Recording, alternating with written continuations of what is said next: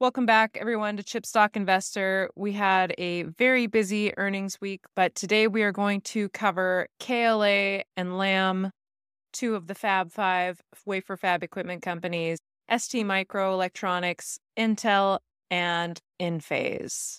Let's first talk about KLA Core.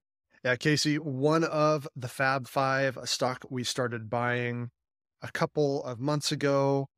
And of course, the Fab Five, that is ASML Holding, Applied Materials, Lam Research, which we'll get to here in a few moments, Tokyo Electron, and KLA Core. By far, the five largest semiconductor manufacturing equipment companies as measured by revenue and market cap. Total revenue for KLA for the fourth quarter of fiscal year 2023, $2.35 billion, down 3% from last quarter and 5% a year ago. Earnings per share, $4.97, and on an adjusted basis, $5.40. Yeah, Casey, this was a pretty good earnings report. We could see the adjusted earnings per share only down 7% year over year. So KLA holding up pretty well in the midst of this downturn for wafer fab equipment. Some of their updated expectations for 2023, a 20% reduction in wafer fab equipment spending from the $95 billion peak that was spent in 2022. So a pretty sizable downturn here, but KLA easily beating the competition as they manage this downturn. Their outlook for Q1 of fiscal 2024, this is Q3 of calendar year 2023, the quarter that will end in September. The revenue expected to be $2.35 billion at the midpoint, and adjusted earnings per share at the midpoint, $5.35, plus or minus 60 cents. So we could see the company's revenue flatline from this last quarter to the next, but we could start to see an uptick in adjusted earnings per share for the company.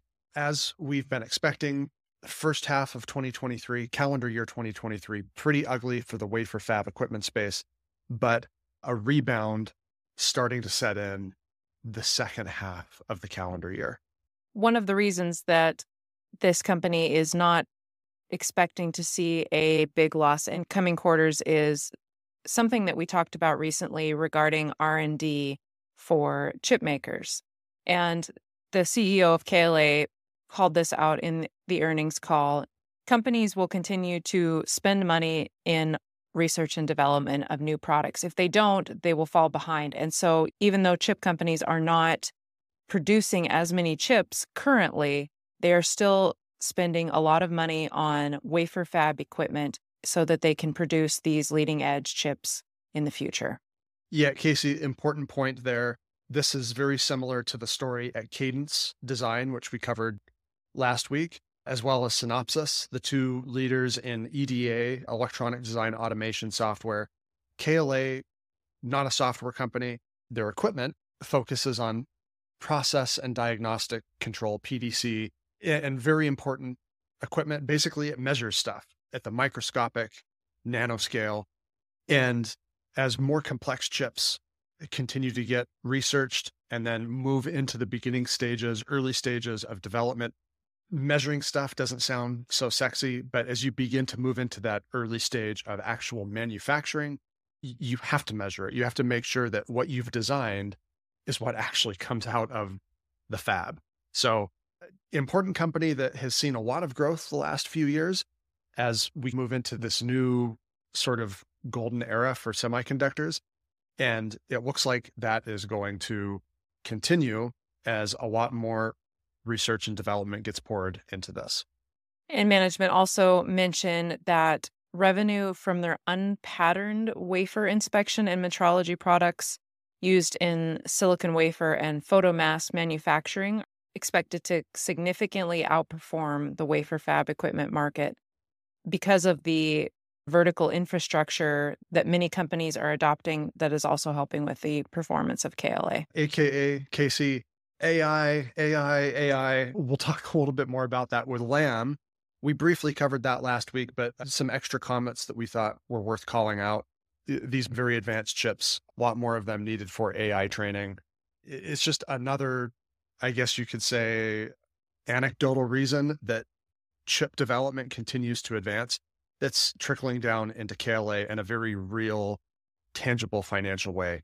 One other area, of course, is automotive and industrial applications. Lots of money getting invested into more mature manufacturing as well to address especially automotive, electrification of vehicles, the electrification of everything, advanced driver assist systems, a lot of uses for these measurement machines for KLA. So fantastic quarter. And Casey, I'll just point one more thing out here on valuation. The stock is not as cheap. We don't think as cheap as it was just a couple of months ago when we started making the purchase. But based on this next year's expected earnings, we think the market is sandbagging a bit. It looks like KLA trading for about 20 times forward earnings. But if we start to see a more robust rebound in purchases of equipment headed into calendar year 2024, we think the stock suddenly looks a lot cheaper than that. One that we purchased and might add to again here sometime in the back half of calendar year 2023. Let's move on to Lam Research, another wafer fab equipment company. So earnings report for Lam was not ideal, to say the least. Revenue was down 31% year over year and 17% down quarter over quarter. Earnings per share, 32% down from the year prior, but only 1% from the last quarter. Nick, this doesn't sound positive, but is there light at the end of the tunnel for Lam Research, the second company in our Fab 5? Yes, Casey, one that we have not purchased. We own ASML, Applied Materials, and KLA of the Fab 5. But Lam has steadily moved up our list, and not because of that 70% stock rebound so far this year alone, but more because it looks like the company has a few things going for it that could actually lead to some outperformance of the industry over the next 3 to 5 years. First, the immediate term outlook for the quarter that will end in September, revenue expected to be $3.4 billion. It was just $3.2 billion in the last quarter. So it looks like Lam finally starting to see a sequential increase in revenue. So interesting, KLA expecting a flat line, basically, in revenue last quarter to the next. Lam Research, finally maybe a little bit of a bump up in revenue, and that could trickle down in a very meaningful way in earnings per share, could be as high as $6.57 on a GAAP basis. That is a significant jump from the $5.97 just reported in the last quarter. It looks like Lam all of a sudden in all-out rebound mode starting in Q3 of calendar year 2023. As you probably can imagine, AI is playing a big role in Lam Research's rise. This company gave a lot of credit to AI in their earnings call and for their outlook. The CEO of Lam Research said in his prepared remarks that advanced AI servers are expected to drive $1 billion to $1.5 billion of additional wafer fab equipment investment. And so these companies such as ASML, Applied Materials, Tokyo Electron, KLA, and Lam will be the ones that benefit from this spending. That was an interesting quote, Casey, and significant. So for every 1% of AI, and mind you, when the word AI gets thrown around right now, what is actually being talked about is generative AI, which is really just one type of AI in existence. So for every 1% market share increase in Gen AI servers, up to $1.5 billion in investment, estimates point to that market share going from 9% to 15%. So that could be up to $9 billion in extra wafer fab equipment investment between now and the next 2 to 3 years. We just said in the little KLA bit, the industry looking at 70, 75 billion in revenue this year during the downturn.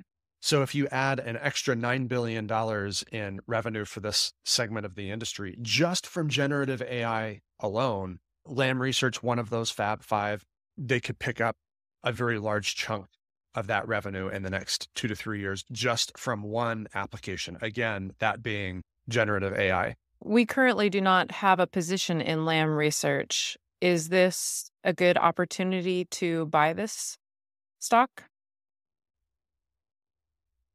Casey, I think so. This one has moved towards the top of our current buy list. A couple months ago, I said Lamb's been on that buy list for a long time. We've never bought it, but it steadily moved to the top here. Some interesting things going on. There are particular parts of the wafer fab equipment space where Lam has a dominant role. We haven't referenced this chart in a bit, but it's one that Applied Materials republished during some of their recent presentations.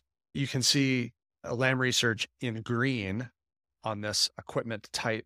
You can see big dominant player in etch, in the etching process of the wafers. And then on the far right, you see that really skinny column, ECD and PDC. As we move into more three-dimensional chips, architectures getting stacked on top of each other. This is most notable in some of the most advanced memory chips out there, which are getting plugged into these AI servers as just one application. When you start stacking chips on top of each other, you need to have some way to have the power flow through all of those different layers. And so you have these things called through silicon vias, or TSV. Think of it as like little tiny holes drilled through the layers of the chip, filled with copper, and then the power can flow through that copper and be distributed to all the different layers of the memory chip. That's one of the most prominent applications right now at this moment for 3D IC, 3D integrated circuits. Lam has a dominant market share or a 100% market share for certain types of equipment in this space. So that's the big chunks of green in this segment. This could be a reason Lam is able to outperform some of its peers in the Fab Five in the coming years. So the stock, not exactly the cheapest out there on a 1-year forward basis, over 20 times earnings. Again, we think this could be a sandbag on the market's part, but if Lam really does see some more pronounced rebound in its business headed into 2024, this valuation could suddenly actually look a whole heck of a lot cheaper than how it appears. We've avoided it thinking that the memory chip market was going to obliterate Lam, and it did, as you pointed out, big year-over-year decreases again in revenue and earnings, but the tide's starting to shift here. Again, this one's moved towards the top of our buy now list for us personally. Now for Intel. This company was surprising in their earnings report. Their revenue was down 15% year over year to $12.9 billion. Earnings per share was 35 cents versus negative 11 cents last year, and adjusted earnings per share 13 cents, which is down 54% year over year. Free cash flow for the first 6 months of 2023 is negative $12.3 billion. They have $24 billion in cash and short-term investments and $49 billion in debt. Nick, these are terrible numbers. How is this not that bad? On an earnings per share basis, Intel flipped back to positive territory. Obviously, free cash flow is still deeply in the red. And for us, that's our metric that we care about more than earnings. Different video, different topic for a different time. But the earnings per share, positive earnings per share, was fantastic. This was fantastic news. It looks like some of Intel's work to right-size its business and get itself refocused again on what matters most, finally starting to set in. I think when Pat Gelsinger came in, the chip industry was still at a peak or approaching a peak. And we don't think they really got that serious about getting things right until the downturn hit. And so in the last 6 to 12 months, some more drastic actions were taken. We did that video update a few weeks ago on the manufacturing business. Personally, still would love to see Intel spin that off to get some even more pronounced rebound and get the businesses separate from each other so that design can focus on design and manufacturing can focus on manufacturing, and the world can have better options available, especially in the manufacturing front where there's just a huge need for advanced semiconductor manufacturing that's not in Taiwan. At any rate, that's not the situation presently. So, Casey, let's maybe talk about some of the business unit revenue trends for Q2 and what's driving some of the positivity here for Intel. Client Computing Group, 6.8 billion, which was up from 5.8 billion last quarter. Data Center and AI, 4 billion, which is basically flat from last quarter. Network and Edge, 1.4 billion, very similar again to last quarter. Mobileye sits at 454 million, which it was at 458 last quarter. But this is where we see some growth. Intel Foundry Services, 232 million in Q2, up from 118 million. Now, this is a 307% year-over-year growth for this portion of the business. Is this due to their shift in how they modeled this section of the business, the foundry services? No, I don't think so, Casey. I don't think that has really set in yet. That's going to be a multi-year process as they separate manufacturing and really focus on driving profitability for foundry services. But as you point out, this is still a very small segment, obviously just a few $100 million in a quarter, not exactly going to move the needle in a big way for Intel. However, this is the area Intel has hung its future on, is this foundry services, opening up its manufacturing capabilities to fabless chip designers. So some interesting developments in Q2. We still don't have a big giant customer announcement for Intel Foundry Services yet. However, on Intel 18A or 18 angstrom, think of that as a 2 nanometer manufacturing node for Samsung and TSMC, the equivalent of that. They did say Ericsson is going to partner with them on their 5G infrastructure chips on this. This is something down the road, second half of 2024 or into 2025. So in the meantime, we still like our Fab 5, our Applied Materials, our Lam Researches, our especially ASML Holding for this stuff, as Intel still has to make a lot of investments between now and then to get these manufacturing nodes up and running. But nevertheless, progress there. In addition to that, in July, they announced that Boeing and Northrop Grumman will join RAMP-C, along with IBM, Microsoft, and NVIDIA. So RAMP-C, Rapid Assurance Microelectronic Prototype -C commercial. This is Department of Defense initiative launched in 2021 to get US-based fabs and ecosystem up and running so that companies that design and develop chips for the US market have a US-based supply chain to fall back on. Some interesting things there, also some partnership announcements with IFS on this front, with MediaTek and ARM on the chip design side. So bear in mind here, as promising as it looked, IFS is still going to be very volatile from one quarter to the next. This is still not a robust business, but it does look like some actual real progress is being made on this front to make this a fantastic business if it were its own standalone entity. Let's back up to the Client Computing Group for just a minute, Nick. This has had a significant rebound. It was down 38% year over year last quarter, and now it's down only 12% year over year.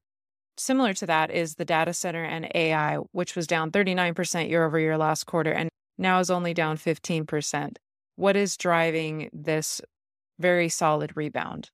Yeah, Casey, so it looks like the bottom is in for Intel, which is probably fantastic news for AMD, who reports on Tuesday.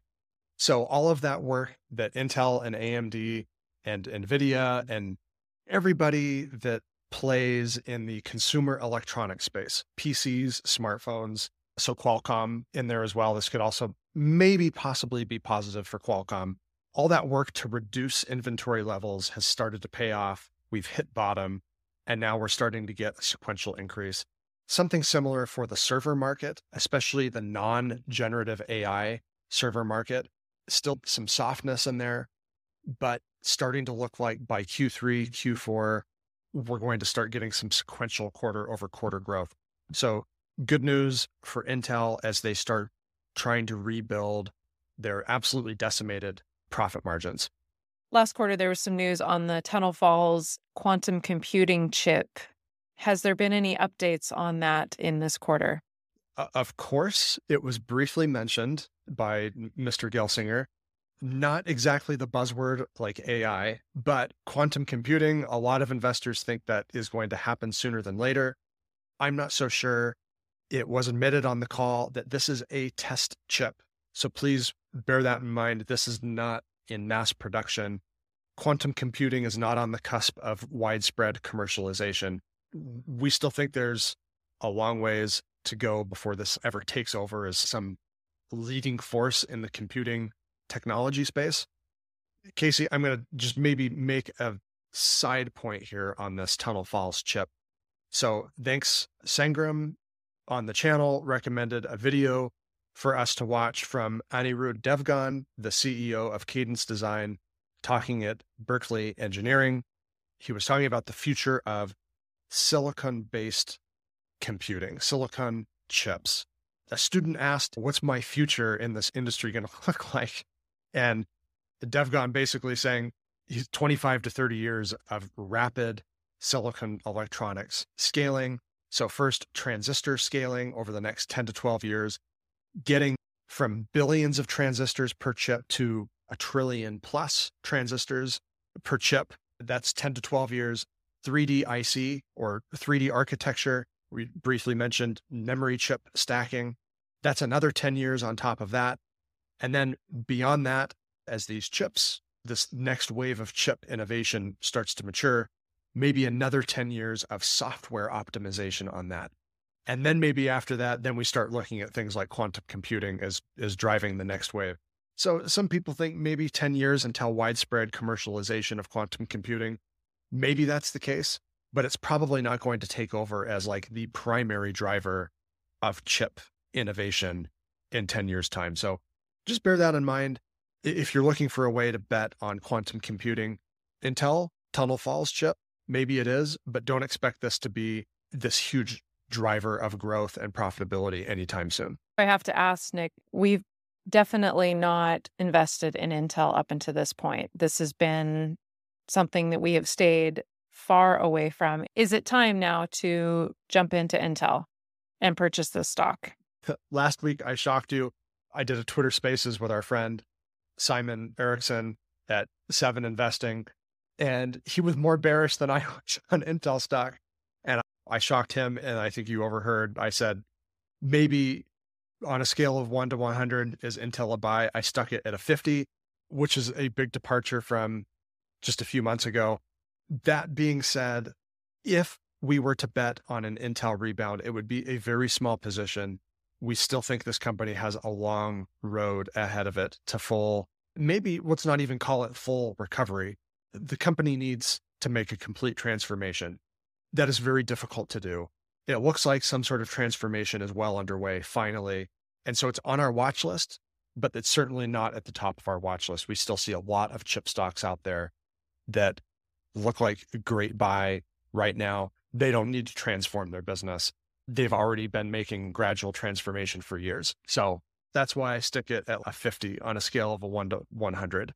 If you wanted to bet on the rebound, just bear in mind Intel's still in a deep hole. Invest accordingly if you decide to at all. Fair enough. Let's move on to ST Microelectronics.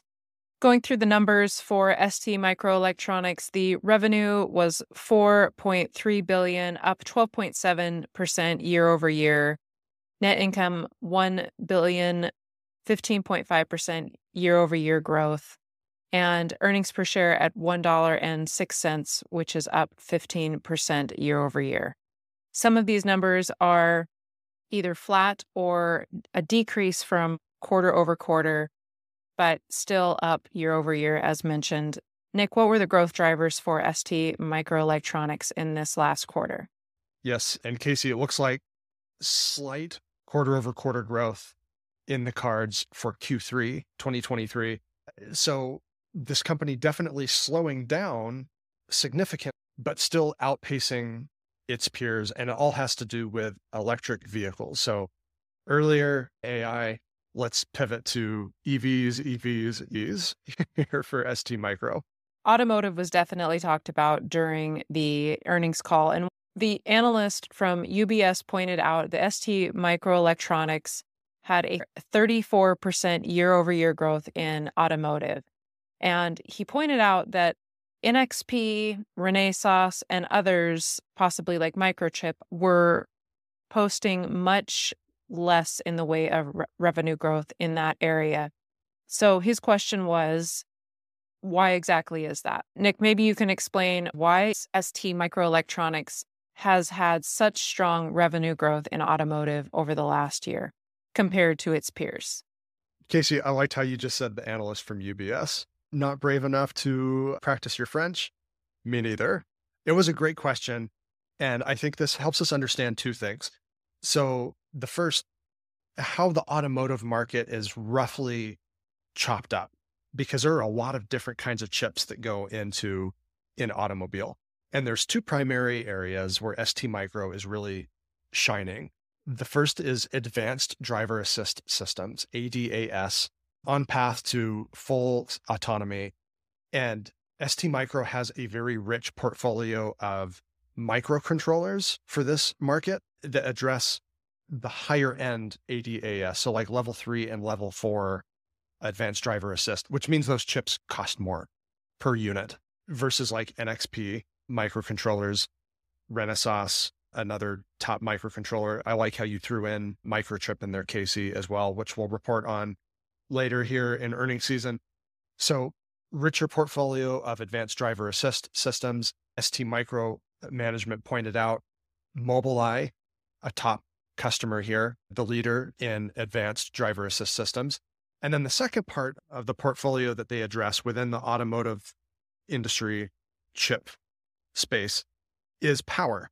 So ST Micro and On Semi are providers of power chips, especially silicon carbide. It's actually ST Micro and On Semi that are currently the emerging leaders here. I know a lot of people also are looking to Wolfspeed, but that's not a profitable company. They're actually not a silicon carbide pure play. They also have some gallium nitride business as well that's getting beat up pretty good by the downturn in mobile and smartphones. The silicon carbide in this robust power business is not an area that Renesas and NXP plays in, but it's a high growth market. Of course, you probably know if you're interested in ST Micro that STM is a supplier to Tesla. They helped develop some of the silicon carbide chips that went into the Model 3 a few years ago. So this is really a fantastic business playing in sort of the two primary pillars of growth for the automotive market, ADAS and power supply for electrification. Like many of the other companies that we cover, this company has some lofty goals. They announced an agreement with France and Global Foundries that was approved by the European Commission for a new manufacturing facility in France, and also a facility which will be a joint venture with Sanan Optoelectronics in China so that they will be able to support the electric vehicle market within Asia, which, as we know, is a rapidly growing market. Yes, excellent points there, Casey. The company looking to achieve $20 billion in revenue within the next few years. They're at 17.3 billion, maybe not ridiculously high growth, but this is a stock I think often gets overlooked. NXP Semiconductors, just a little bit further north, based in the Netherlands, gets a lot of attention, but ST Micro, we think, positioned nicely to address some maybe slightly higher growth markets within automotive and also renewable power. Obviously, energy self-sufficiency, a huge goal for the European continent right now, given the war in Ukraine.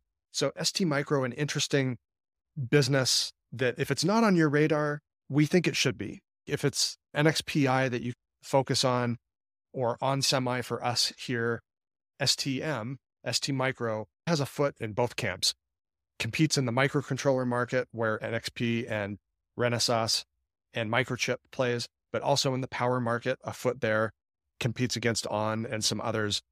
So this is a cool business. And the stock, honestly, Casey, looks quite cheap on a 1-year forward basis, less than 13 times earnings. The market, factoring in this sequential flatlining that we're starting to see in revenue, it looks like the downturn for the overall chip market is finally starting to throttle back STMicro's growth. But if you look out into 2024 and 2025, shares look cheap. So this is a prime candidate that investors that want growth and dividend income from, this is one that you would want to look at for your semiconductor portion of your portfolio. Okay, time to talk about Enphase. And this is a company that we recently added to our portfolio right before earnings. Nick, tell me more about Enphase. By now, you may have seen the nice year-over-year growth Enphase reported, $711 million in revenue compared to just $530 million in Q2 2022. Profit margin expansion across the board, GAAP earnings per share just slightly over doubled from a year-over-year basis. We can't emphasize this enough. It's the future that matters more when investing in stocks. Yes, we did take a very small initial position in Enphase ahead of earnings, and we're glad it was a tiny position just to get started at first, because we all knew that this future downturn was coming, and it's suddenly here. So the Q3 2023 outlook, revenue just $550 to $600 million. So a big sequential decrease. And then based on the company's profit margin guidance, a little bit of tax credit from the Inflation Reduction Act and tax rates, looking at about 65 cents earnings per share compared to 80 cents in Q3 last year. On an adjusted basis, 98 cents roughly compared to $1.25 last year. The company well positioned for this downturn, $1.8 billion in cash and short-term investments, only just shy of $1.3 billion in debt. But the downturn is here. It's probably going to last at least through the end of 2023, if not into 2024, as the solar market gets hit fairly hard in North America because of all of those interest rate hikes the Federal Reserve has been doing since early in 2022. As you can see from this infographic, North America is the largest portion of Enphase's market share. And by your estimate, Nick, it sounds like California makes up a pretty decent sized chunk of the North American share. So how is that affecting this company's growth potential? Yeah, this is an interesting dynamic, Casey, because there was a ton of worry about some changes in California about tax credits and what residential customers could get back in tax credits and what they could sell back to utility companies in California if they installed a solar array, a battery pack in the house somewhere to store solar for off-peak time usage. But it's interesting, in the earnings call, it was actually not California that was the big issue. What was actually called out as the biggest issue within North America, within the US, were what had been up until late 2022, some of the fastest growing states like Texas and Florida, as we have that population migration to the Sunshine Belt. Peak revenue from there was Q4 2022. And then in California, you have NEM 3.0, net energy metering. There was some worry that the transition from 2.0 to 3.0 would cause some hiccups in the sell-through. Just remember, Enphase's business model is they buy the chips to build their microinverters, and those microinverters are those little devices that get installed with each solar panel versus some of their competitors, the string inverters, that you just get one installed that controls the whole solar panel array. There was going to be some negative impact on the California business from these new metering rules. This is Enphase's CEO. Our financial analysis shows that for a cash system, homeowners can expect a bill offset between 70% and 90% under this NEM 3.0 and pay back between 5 and 7 years. We think installers, that's who Enphase actually sells the inverters to, can effectively sell these economics to consumers. So it looks like California is going to be fine, but the downturn in the North American market is here. It's going to last for a few more quarters. A few more longer term things to keep in mind. The US solar market finally in a downturn after 3 years of growth. However, residential solar only about 4 to 5% penetration in the United States. Lots of long-term drivers here. Of course, the Europe business ramping up very strongly. Australia, Latin America also ramping up very strongly. Enphase is going to try to help bridge the pain for the next 6 months plus, potentially, with a new share repurchase program. They repurchased $200 million worth of stock to finish off their $500 million repurchase program that was announced last year. The new one is worth $1 billion. So they've doubled the cash return to shareholders. This is probably not a stock we're going to buy again immediately. There could be some downward pressure on this stock after this earnings report because ultimately earnings per share are going to fall. And this is not a cheap stock.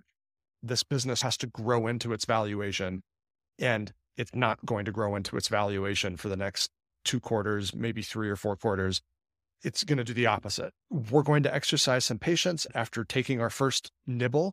But if you're interested in learning more about the business, we'll link up the video we did early this year with Travis Wyam here on our channel. And just keep this one on your radar. We think the solar market still has a lot of potential. Enphase looks like it has emerged as an actual viable business model. It's profitable. And so just keep an eye on it at this point through the second half of 2023. It's on watch for us. Thanks for watching today, everyone. Make sure you hit the subscribe button and the bell for notifications. We have AMD and Lattice Semiconductor this week, amongst many others. So we'll make sure we'll get those videos out to you as soon as we can. Everyone have a great day. We'll see you soon here at Shipstock Investor.